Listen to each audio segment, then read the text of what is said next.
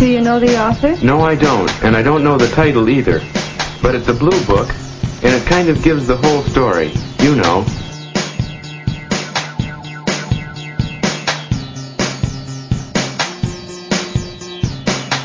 Have you a real love of books and learning?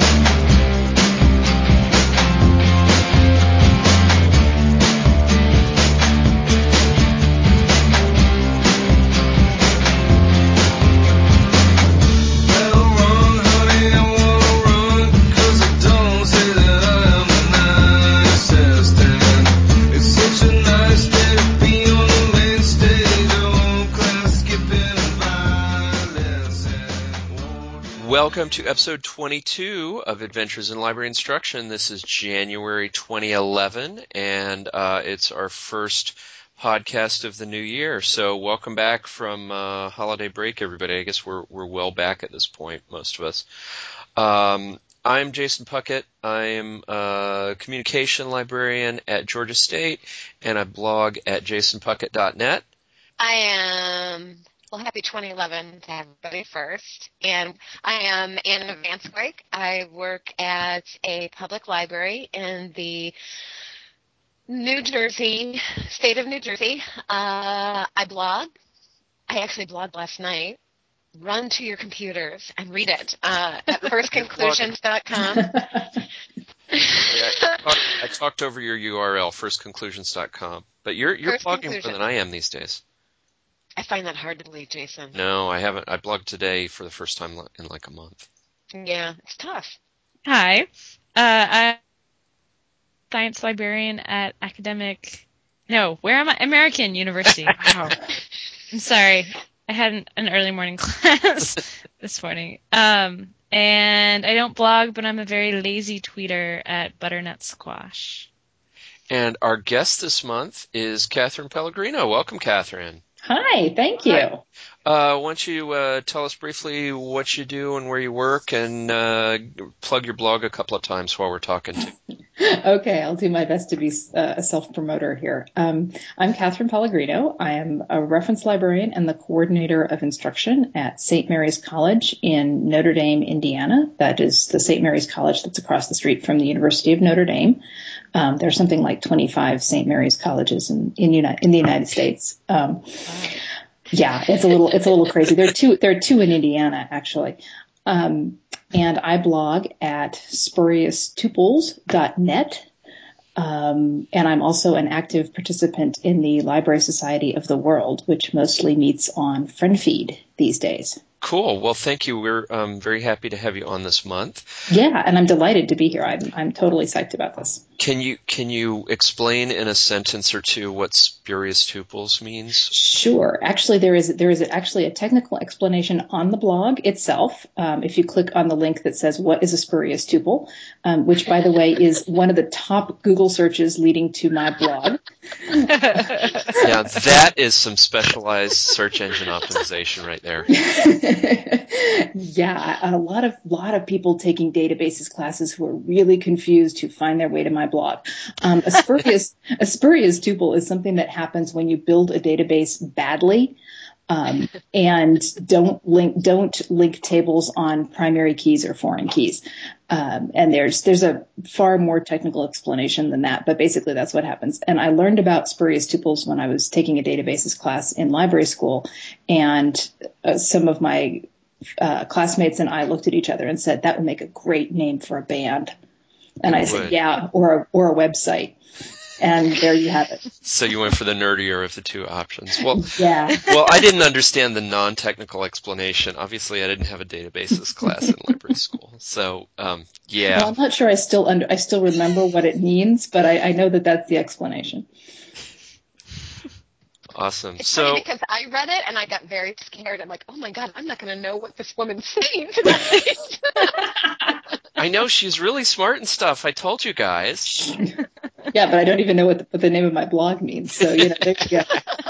That's why I stuck with butternut squash. I will never not know what that is. Because the explanation is you like butternut squash, right?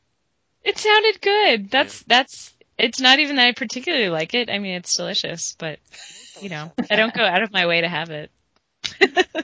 So, for 3 of the 4 of us on the call, we're starting off the semester, and we were just chatting before we started recording.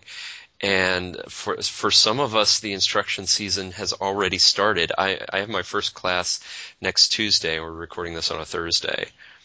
You guys are teaching already, huh? I have my first class tomorrow. My first class was today, as I mentioned before, and I have some more next week. We had at Georgia State. We had like almost a full week of snow days.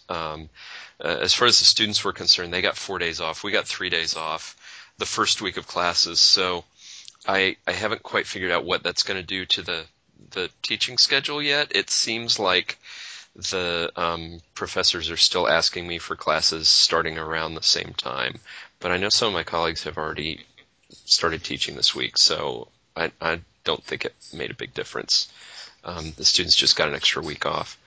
So nobody does anything the first week of class anyway. So. Yeah, right. I mean, it's hand out the syllabi, and the students come to the library and ask for their textbooks, and then we explain over and over again. I think that's our number one reference question at the start of the semester. So they never cease to be amazed when we don't have it. Like, what? It's a textbook. You must have it. Yeah. And I like it when they tell you the name of the class, but they don't know the name of the book. And they think you can look at it. Well, I don't teach. As you, I'm the one that doesn't belong here. No, that's not true. In a former life, I was an academic librarian. I was telling them that I haven't really stopped. Although I will admit, I don't teach as when y'all get in your teaching modes, you're like in the thick of it. I mean, sometimes more than 1 class a day. And I've had 2 this month, and then I'm pretty much done for this month already. But I did want to talk about my first one I did this month, which wasn't your traditional class. It was actually an outreach endeavor where I went to a local senior community center, and they wanted me to talk. It was like they do a tips and tricks every month, and the topics can vary from cloud computing to how to make your computer run faster. And they wanted me to talk about Facebook, and I was expecting, maybe 25 people. And it wasn't going to be hands-on. It was just going to be basically a presentation. And Milt, the gentleman I worked with, told me to expect, I said about 25. He says, no, 50. And I said, okay. And I got there, and the chairs were filled up, and they kept bringing in more chairs and more chairs and more chairs. And there was 100, there ended up being about 100 participants. Wow. And then there was no internet. Oh, good. No! Very nice. Thank some omnipotent being that I had screenshots out the wazoo, and I just took it from there. But what was so neat about this session was that even with my screenshots, I was kind of glad that I didn't have the internet, because I had the variety of people who were already on Facebook and those who weren't on Facebook yet. And so it turned into this huge 75-minute Q&A session, basically. And I could just scan. I happened to have screenshots of things I could show them for the questions that they were asking. It was so I was lucky, basically, because I didn't have a chance. There wasn't ever a question that came up where I was like, I don't know how to explain that to you right now because of the lack of internet. So it was interesting just to see everybody there. And the coordinators came up afterwards, and they said it was one of the most interactive sessions they had ever seen. I haven't spoken to a class or a group that big in an instruction capacity since probably when I was at the University of Georgia, when I spoke to it was anthropology of eating. 200 kids were in the class or whatever. So it was kind of scary, but interesting. It was good. I can't believe you had. I'm sorry. I'm shocked that you had all those still shots. That you could bring with you. Yeah, I'm totally impressed by the screenshots. Because I've done a lot of the classes here at my branch library, and so I know a lot of the questions that come up, and so they're things I tend to try to cover in each of the classes. I mean, they're not asking about the more groups per se, or kind of the newer things that are on Facebook. They want to know about making lists. They want to know about finding people just really the basic questions. So I just kind of gathered those things that I had been teaching for the past 2 years, and I happen to have it all. That's it. So I had that background. I mean, which I think helped me prepare for that. And I'm always ready for the no internet thing, because that happened to me in my first professional job at the University of Georgia, and just ever since then, I just feel like I have to have something in my back pocket in case something happens. I used to do that. Like when I first started out in my instruction class, they would tell you, always have a backup, like think of everything that could go wrong and then have some other way of taking care of it. And I've totally forgotten about that. So I'm really impressed, Anna. Yeah, me too. I mean, when I first started teaching, the databases were a lot less stable than they are now. And so we would often have like a whole PowerPoint of screenshots that would walk you through the presentation. Mm-hmm. But they're so much more stable now. And my teaching is so much less scripted that, I can't have screenshots that would walk you through a presentation, because I don't know what I'm going to search on until I walk into the class and ask the students what their topics are, And this was definitely me. I mean, it wasn't like I went from one PowerPoint to in a sequential manner. I was jumping around the place basically to give an example. Mm-hmm. But again, it was just kind of collecting. It's not like I sat for hours and hours beforehand doing it. Mm-hmm. I did try to do some video just in case. But again, if I didn't have internet, how was I going to go to YouTube to show it or whatever? Right. And I tried to download it. There's this one, I can't remember what it's called. You can download a YouTube video onto your computer. Right. Yeah. Mm-hmm. I can't. There's a bunch of software out there, and I can't remember the one I used. But anyway, it didn't work. I went to go show it, and it wasn't compatible with the machine I was using there. Yeah, have a backup.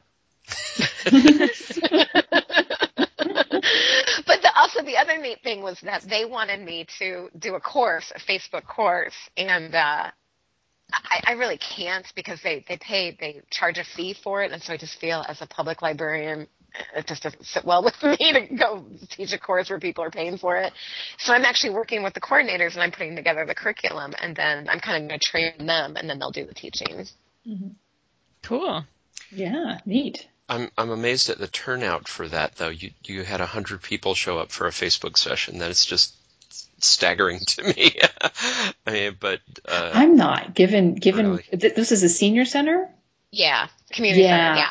Yeah, grandkids. And that's kind of yes, and that's what they said. They're like, my grandkids are on it. My kids are on it. They're doing pictures. They want to see the pictures, and I'm sure there's been articles out there about I mean, I don't think Facebook is taking over Flickr when it comes to pictures, but I think that even if you look at their interface now, Facebook's interface now, it's definitely more image heavy at this point. That's funny. The two parents in the room said, "Oh, well, it's for grandkids, obviously." Okay. It's amazing what technological barriers seniors will overcome in order to see their grandkids. Which brings me to my one I did last night. I did Skype last night, and at one point I had this couple was in, and they were basically getting on it to talk to their child and the grandson. And they got through to their grandson, and I thought the grandmother, was going to burst with excitement. I mean, physically, she turned purple. I mean, she was just beside herself because she could see her grandson. I almost started crying. I'm like, oh my God, this is beautiful. So I kind of it's taken me a while to get into the instruction groove, but I'm starting to really enjoy it. So again. Well, I have to say I'm kind of anxious about the coming semester, because I just feel like I have so much going on. I'm doing a couple of sort of extracurricular projects, and I'm traveling in a few weeks to give a conference presentation, and I'm trying to write at the same time. And at the same time, instruction season is about to hit me really hard next week. I've got 11 classes scheduled for the next 2.5 weeks, something like that. So I'm not quite sure how I'm going to manage my time. I'm glad I haven't had more requests, but I expect that they're coming. And fortunately, these are all classes that I've done before. I keep talking about the this first year that I've been the communication librarian, it's been all these new classes that I hadn't worked with before. So far, knock on wood, at this point, they're classes that I've all done at least once, and I know the professor, and I know the assignment and everything, so I shouldn't have as much prep time. I'll just be, kind of refreshing myself from what I did last semester or the one before, but I'm really worried about balancing all the time to get all of this stuff done. And I think what it's just going to mean is I'm going to have to do some work on weekends and stuff for a little while. So, No. Yeah, I know.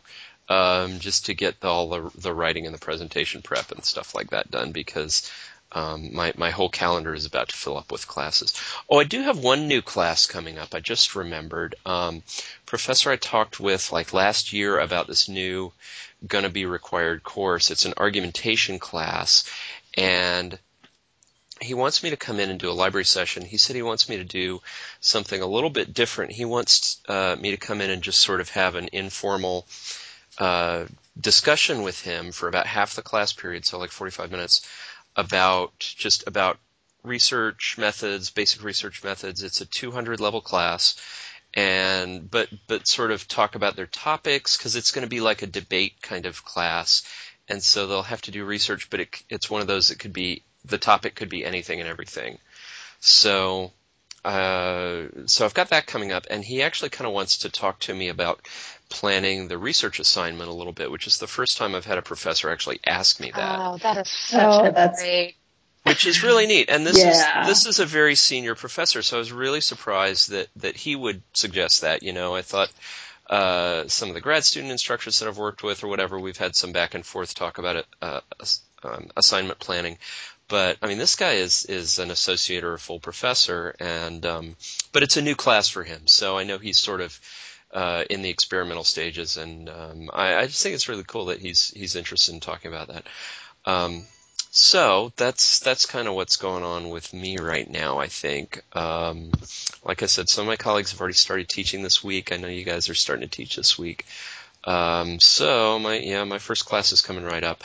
I've got a lot of the journalism 2500 coming up, which is the sort of the basic write a research paper class that all the journalism majors are required to take, and I worry that it's kind of boring for them. I'm never quite sure of an interesting way to put that. It's for a lot of them, I think it's kind of the first time they've done scholarly journal type research in a focused way. For some of them it is anyway, and so I talk about that a lot, but I have a hard time making that one interesting. So I've got several sections of that, and some other, I was about to say more interesting classes, which I shouldn't really say, but it's classes where I think the students are going to be more interested in the topic, let me put it that way, and I think they'll be a little more engaged. So It sounds great. I'm excited about you meeting with the professor. That's just neat to be involved from the beginning. Yeah, that's something that I'm still trying to figure out and work on how to get that relationship going with the faculty. And my honestly, class. Go ahead. Oh, I was just saying, my class this morning, she had a research assignment that she didn't send to me beforehand. So it told me what it was going to be about, and then when she announced it to class, she said, I want you to have 2 primary sources and no more than 2 web resources. And so, the very first question was, well, does a newspaper article count as a web resource? Does an online article count as a web resource? And so she kind of left it up in the air, and then I started talking. I was like, well, if I were to create this, what I would suggest is to have primary sources and secondary sources, and this is what it means for environmental studies. And lo and behold, she actually changed the assignment while I was talking. On the spot in front of the class. Nice. Yeah, I know. It was really cool. But again, it seems to be that people that are new to a class, in this case an adjunct lecturer, seem to be much more open to those kinds of, on the fly and working with you, and much more flexible, I think. They seem to be the low-hanging fruit when it comes to partnering with them for courses. That's an interesting. I'm going to have to think about that, because we've got we're a small liberal arts college, so we don't have a whole lot of the adjunct thing going on, but we do have some, and I've got a few that I'm thinking of maybe as possible targets for, I could work with you on this. We can help you with this. Yep. Catherine, how long have you been at St. Mary's? I have been there in my current position for 3 years as of this January. Okay. Yeah. And you were there before that, doing a different, same kind of thing, or in the same department? It's a complicated thing. I started in the fall of 2006 in a 1-year half-time contract position with the library, doing a very specifically targeted collection development project. Ooh. Yeah, it was wild. I had never done collection development before. I had no training in collection development. I sort of learned it on the fly. And so I know how that feels. It was a wild ride. So I had that position for a year, and then while I was working in that position, they opened a position in reference and instruction, and I jumped on that like you would not believe, because that was like my dream job. Yeah. And so luckily I got hired to that position and then started in January of 2008. And had you taught before then, or was this your first teaching experience? It was my first real full instruction position. Before I came to St. Mary's, I had a 2-year position at North Carolina State where I was a library fellow. And one of my assignments in that fellowship program was in the reference department with the instruction librarian. So I was doing instruction there. But it was only part of what I was doing, and I wasn't like the person who was negotiating with the faculty. It was like, oh, we've got this class that we need to have covered and nobody else is available. Right. Can you do it? Yeah. So I had certainly done instruction before, but this was my first, you are the instruction librarian. You are the entire instruction department, as a matter of fact.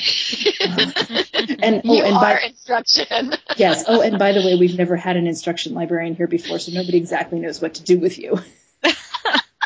Wow. Yeah, it was great. It was cool.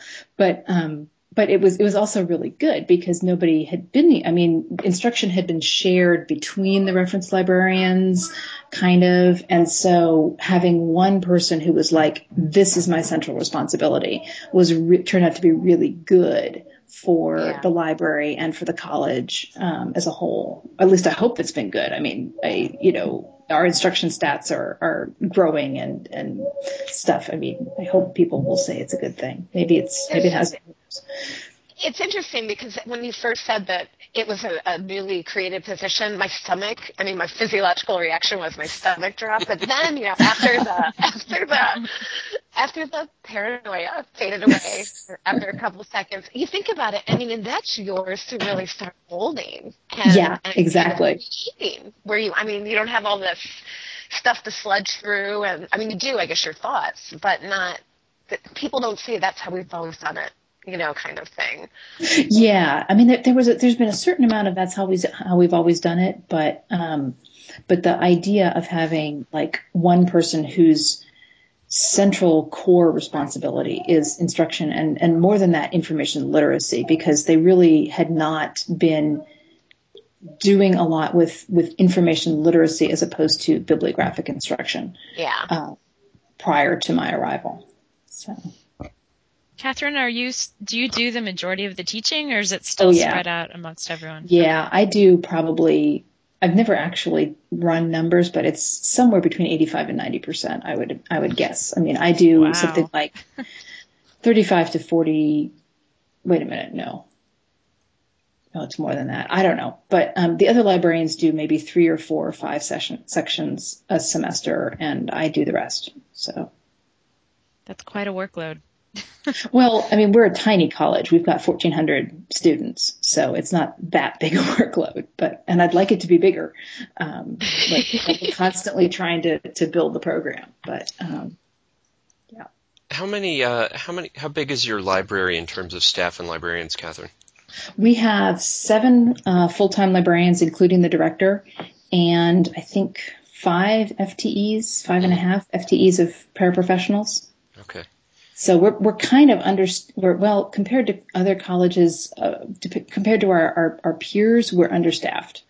But that's unlikely to change much in the near future. Yeah. I was just going to say that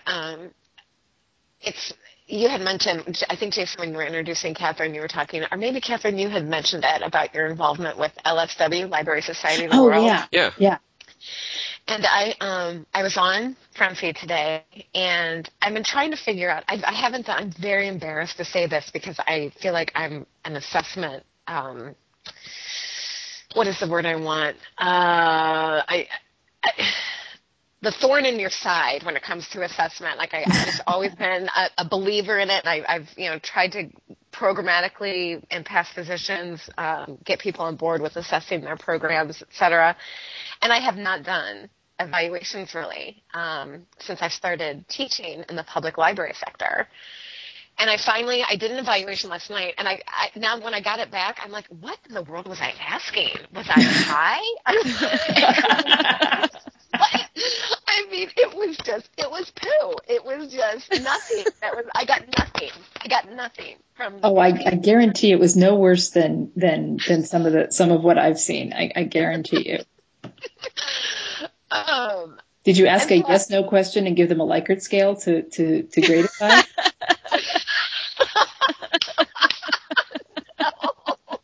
Okay, so see, it's not as bad as you think it is. So I posted this to the Library Society of the World's feed today. I said, hey, I'm looking for some workshop program evaluations, things that you kind of, not necessarily, what I'm used to working with. We come up with these learning objectives, you figure out the activity to go along with it, and then you assess whether they got it or not. I just wanted something, was the program or workshop valuable? I mean, and it was funny. The first comment on it was, paging Catherine. I mean, that was Jason, by the way. That was Jason who said that. Or was it wasn't me. Oh, it was Steve. I'm sorry. It was Steve. That's right. Okay.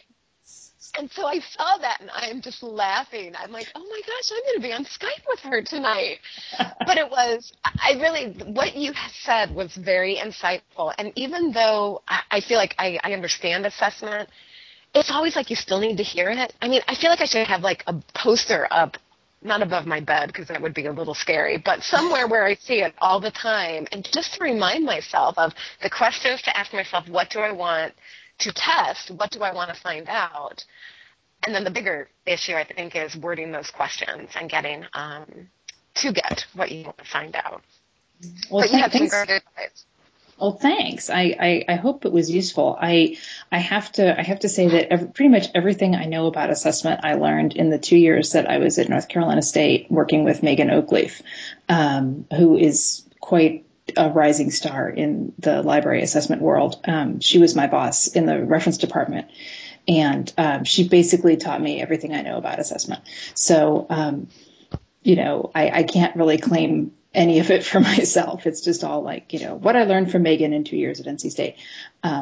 But yeah, so I'm glad it was helpful. And one of the things that I learned, and I wish I could remember her explanation for why this is the case, but one of the best questions you can ask is, would you recommend this to a friend or to a colleague or to whatever the relevant person is? Because, and I wish I could remember her explanation, but apparently that gets you much more valid and reliable results than questions like, did you like it? Or would you go, or would you do it again? Or something like that. And I don't know, I wish I could remember the research why, but it's a really, really good question to ask. Well, it's a great question. Sorry, Jason, go ahead. No, I was just going to say it gives them sort of a concrete scenario to imagine, as opposed to did you like it, which is just, that's more inclined to just get you a polite response. Right. And if you ask, would you do it again? I mean, well, if you learned, why would you do a program or a class again? I mean, it's kind of a nonsensical question. Mm-hmm. The other component that I remember you suggested was what was the most useful thing? Yeah, that was something you learned. Yeah, that was something on the two people posted showed like what their evaluation forms look like, and they had what was useful, and I think that's a really good question too. One of the things I toy with, are we all familiar with the minute paper, the 1 minute paper where you ask basically, okay, just real quick, you ask one thing that they learned today and one thing that you're still unsure about. Right. And I'm wondering if I don't know if that's something, the route I want to go. I'm still trying to kind of wrap my head around that, and is that going to give me, it'll give me, I guess, things that I know that they still don't understand and something that they learn, but that's not really gauging the value of the class to me. Right. Yeah. Well, to me, it sort of comes, well, there are two questions. One is, are you going to do this program or something like this program again? And if you are, then what are you still confused about is something that if it's something that you did cover, then you can cover it differently or try to like emphasize it more. But if you're not, then it just leaves you with, oh, they don't understand this. How am I going to fix this? And you can't because you're never going to see these people again. I'm not going to see them again. Well, what I used to do, and this was with a college class and not a public library audience, but what I used to do is I would say I would put a space for your email address, and I told them that's completely optional. If you want to put your email address, I will write back to you about whatever it was you say you're still confused about or whatever. And so that was a good way to get follow-up contact with students. Yeah, that's a really good idea. If it's a group that you want to build some kind of an ongoing relationship, over the course of a semester or whatever, then that's where that's another way that can come into play. Right. And if you have time to write all those emails. Well, I would just do it like, if I had an evening reference shift, I remember one time after the class, I would just sit down the same day I would go onto the reference desk that evening and just sit down and write them all out. And it took me, an hour or something. Because half the questions were, how do I find a journal article? And, which I had showed them already. But, it was that kind of thing where it wasn't so many different questions that I couldn't, copy and paste a little bit. So, and not all of them put their email address, and some of them said they weren't confused about anything, and that was fine. So anyway, but I felt like I did get some good follow-up that way. But Anna, even if it's not a group that you're building an ongoing relationship with, you can still use it for your next class planning, surely. It's it seems like one of the things that you want to get out of it is helping out the learners with whatever they didn't get, but the other thing is you want to improve your own session planning. So the other thing I was just thinking of is that it could come down from the powers that be that they don't want me doing this anymore, or maybe whatever, that my time should be spent elsewhere. And maybe if I could coordinate all that data together and say these are the things that the community has learned through the classes that I've done. Just something like a little mini report kind of thing. I guess that's one thing I was thinking as well, kind of validating what I'm doing, that I'm not in there just playing on Facebook. I'm actually helping. Well, I think the recommending that to a colleague or a friend would actually get at that really well, because I think it's a really good value, measure of what they felt the value of the class was. And that's absolutely reportable. Yeah, and that was actually something that I meant to include in my answer on the thread and didn't, is that whatever you're doing, you're going to get feedback and you're going to get things that people say that you can quote and use, either in your annual report or, in making the case to administrators that you should be allowed to continue to do this or that they should continue to support it. You'll get people saying, oh yeah, this was the greatest thing ever, and you save those, those ones and keep them in a file so that you can pull them out and say, no, really, this was worth doing. Yeah, no, that's a good point. Sure, and you can really show the value of programming that way. If you say, look, this program had, 50% of the class said they would recommend library programming to their friend, their family, whatever, that, which is, I guess, basically what you just said, but I'm agreeing. Well, the other thing, Catherine, there's also about. Oh, go ahead, Rachel. I feel like I'm totally monopolizing this conversation tonight. No, you're fine. I was going to say things like being invited to speak elsewhere, like that really speaks highly to it too. Like this person saw what you had to say and thought it was great enough that they wanted to bring it into another environment. You know, like that's really powerful, even more powerful than an individual evaluation. So, Yeah. I don't know. Yeah. Oh, I feel so warm and fuzzy, you guys. Thanks. I did want to. One of the other things Catherine had mentioned on the thread was about a uniform evaluation form that everybody would use, something across the board, which we had done at Emory. And it was kind of funny because she had said, if you're going to do a team-based form that everyone will use, have the team participate in creating this form, which is totally what I didn't do at Emory University. And I mean, it was a subgroup that did it, and then we were kind of like the ones, shouting down from the mountain, "You will use this form," and it was. But I mean, I thought that was interesting. I want to know if you've had experience with that, because. Oh no, I just totally pulled this out of my ear. I have no experience with doing anything like this at all.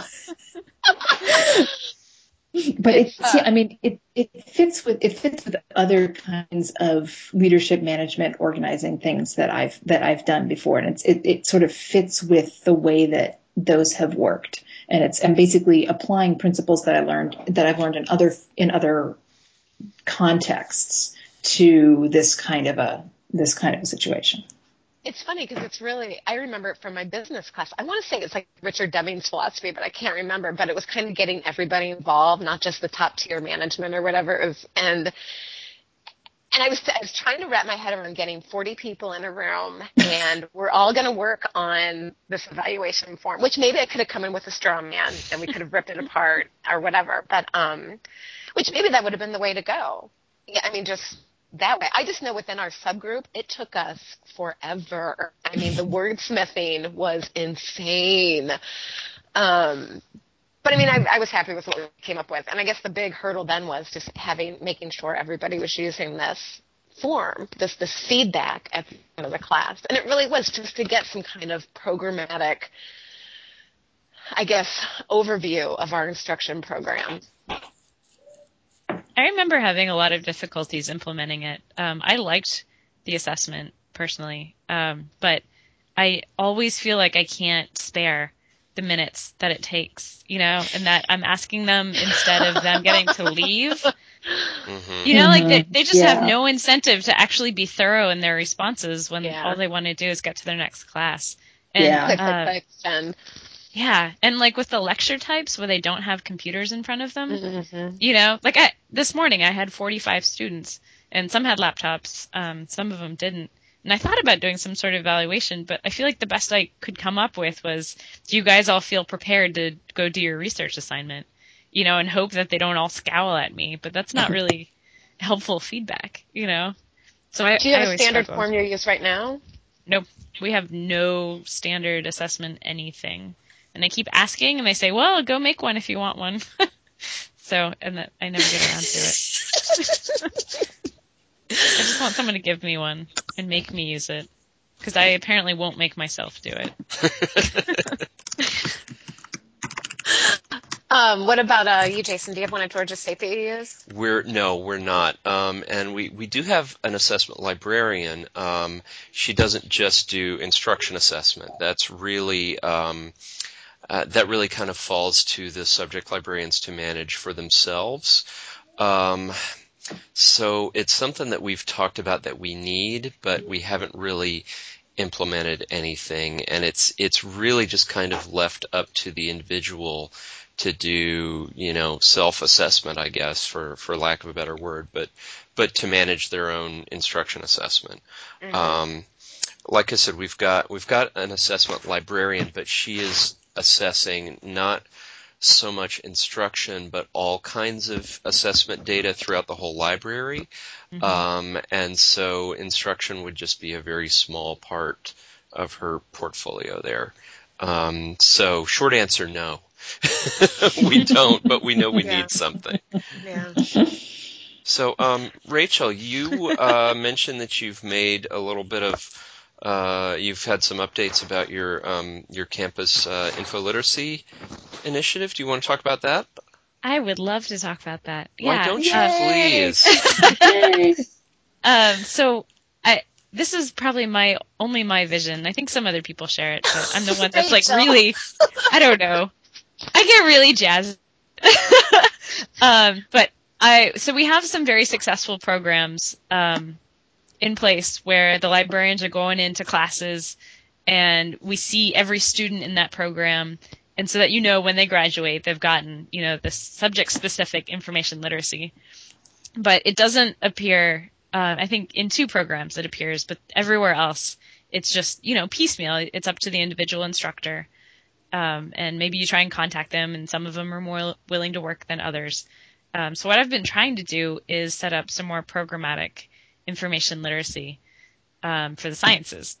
So some of it, I guess I think maybe, I don't know if this will be useful to anybody else, but I'm going to talk about it anyway, is we just started implementing campus-wide assessment of learning outcomes.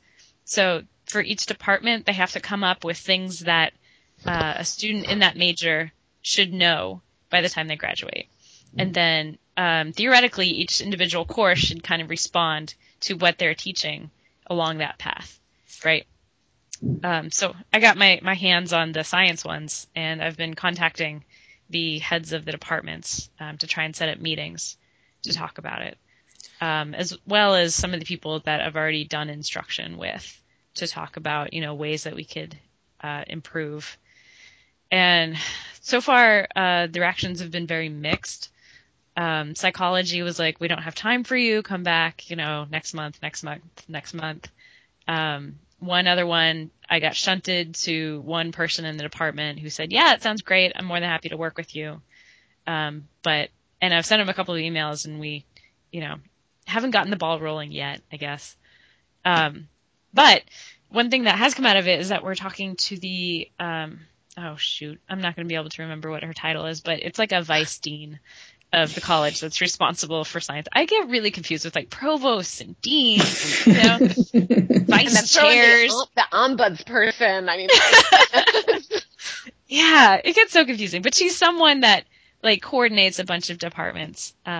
So we're supposed to meeting with her to discuss more broadly, strategic incorporation of information literacy in the sciences. So I'm kind of trying a top-down and a bottom-up approach at the same time. So we'll see. But I got my first real nibble right before the day I left for ALA. I was giving a presentation on research and writing throughout AU with a bunch of writing instructors, actually. And we're all talking about, our students are graduating without enough writing skills, without enough research skills. This is a big problem. What can we do about it? And after that, one of the chemistry professors came up to me and he said, we're redesigning our whole laboratory. Instead of having individual chemistry laboratories, they're going to have one big laboratory for all the chemistry classes. And we want you to be involved in how it's prepared. That's fantastic. That's great. I know. I'm so excited. And chemistry is not one. I've taught one course in chemistry. I've been a science librarian for 5 years. So, and granted at Emory I wasn't the chemistry librarian, but still, chemistry to me is not something that I associate with, has a heavy hand in library partnership. I don't hear from them very often. So I'm really excited, and as always, stay tuned to see what happens. Well, I know you've been giving us regular progress updates on this, so that's really cool. I can hear how excited you are, which is great. Yeah. Did you were talking about the standards, and I was wondering if you base those on something like the ACRL standards, or if there's are there national science information literacy standards? Well, actually, the committee that I am active in, STS, which is part of ACRL, is actually taking that on right now. There's a task force to look at information literacy standards for each of the science disciplines. But the departmental learning outcomes are created by the departments, and so the library had no input into that. So what I was doing, for biology, they actually included informational literacy, is how they put it, as one of their things that students should know. So I was able to use that as hey, you have this in your learning outcomes. What are you guys actually doing to teach this to your students? Like what classes are they getting this? And the answer I got was, well, we're not really doing it anywhere in a systematic fashion. Isn't that always, it seems like that's often the case. Like they just kind of, everyone assumes that someone else is taking care of it. So I'm hoping, at some point I can sit down with all of them and just say, okay, where does it make sense to have information literacy, and how can we insert it, and let me help you make some assignments, and, make sure that we're getting this information to your students. And you were like, surprise, I have a degree in this. Let me tell you about it. Yeah, I think most of my departments are used to dealing with me from the collection management side of, hey, I need to buy this book, and, I did a weeding project over the summer. So I think they're all still a little surprised to hear that I teach. So I've been getting some word of mouth referrals, like the class I taught this morning, another environmental science professor told her that she should look me up, which was awesome. So I think many faculty just don't realize how much we can do as librarians. Oh yeah, definitely. I was talking with a faculty member last semester about something, I don't remember what it was, and I got talking about how, students will come to the reference desk asking how to cite things in various formats, and she was like, it never occurred to me that librarians would know about that. And I'm like, dude, that's one of our top 10 reference questions. Is how do I cite this? Well, we're right there near the citation manuals. Of course they're going to ask us. You know how to use this, right? Right, here's Chicago Manual. I'll just chuck it at you. You figure it out on your own. Right. Well, let me mention for listeners, it looks like Anna has dropped her connection, unfortunately. So we're going to soldier on without her for a few more minutes. But we're getting near the end of the hour anyway, and we usually shoot for an hour.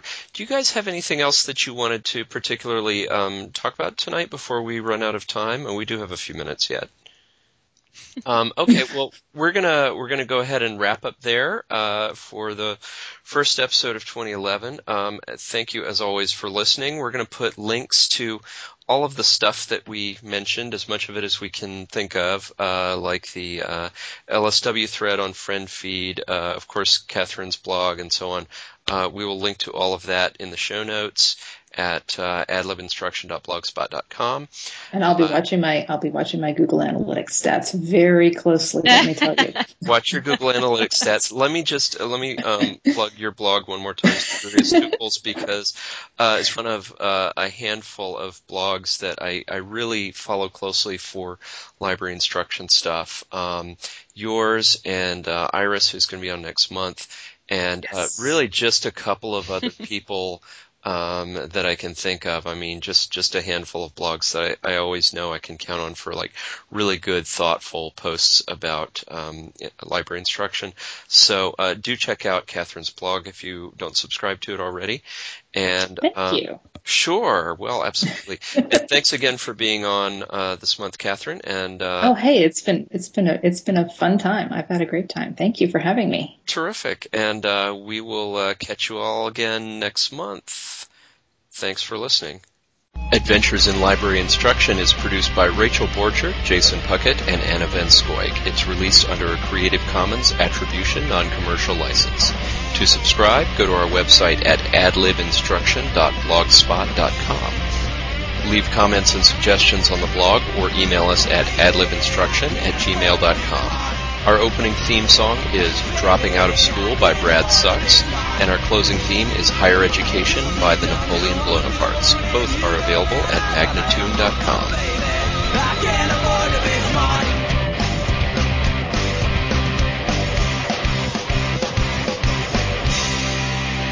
Contact the library schools and the American Library Association. They are able to give you valuable advice.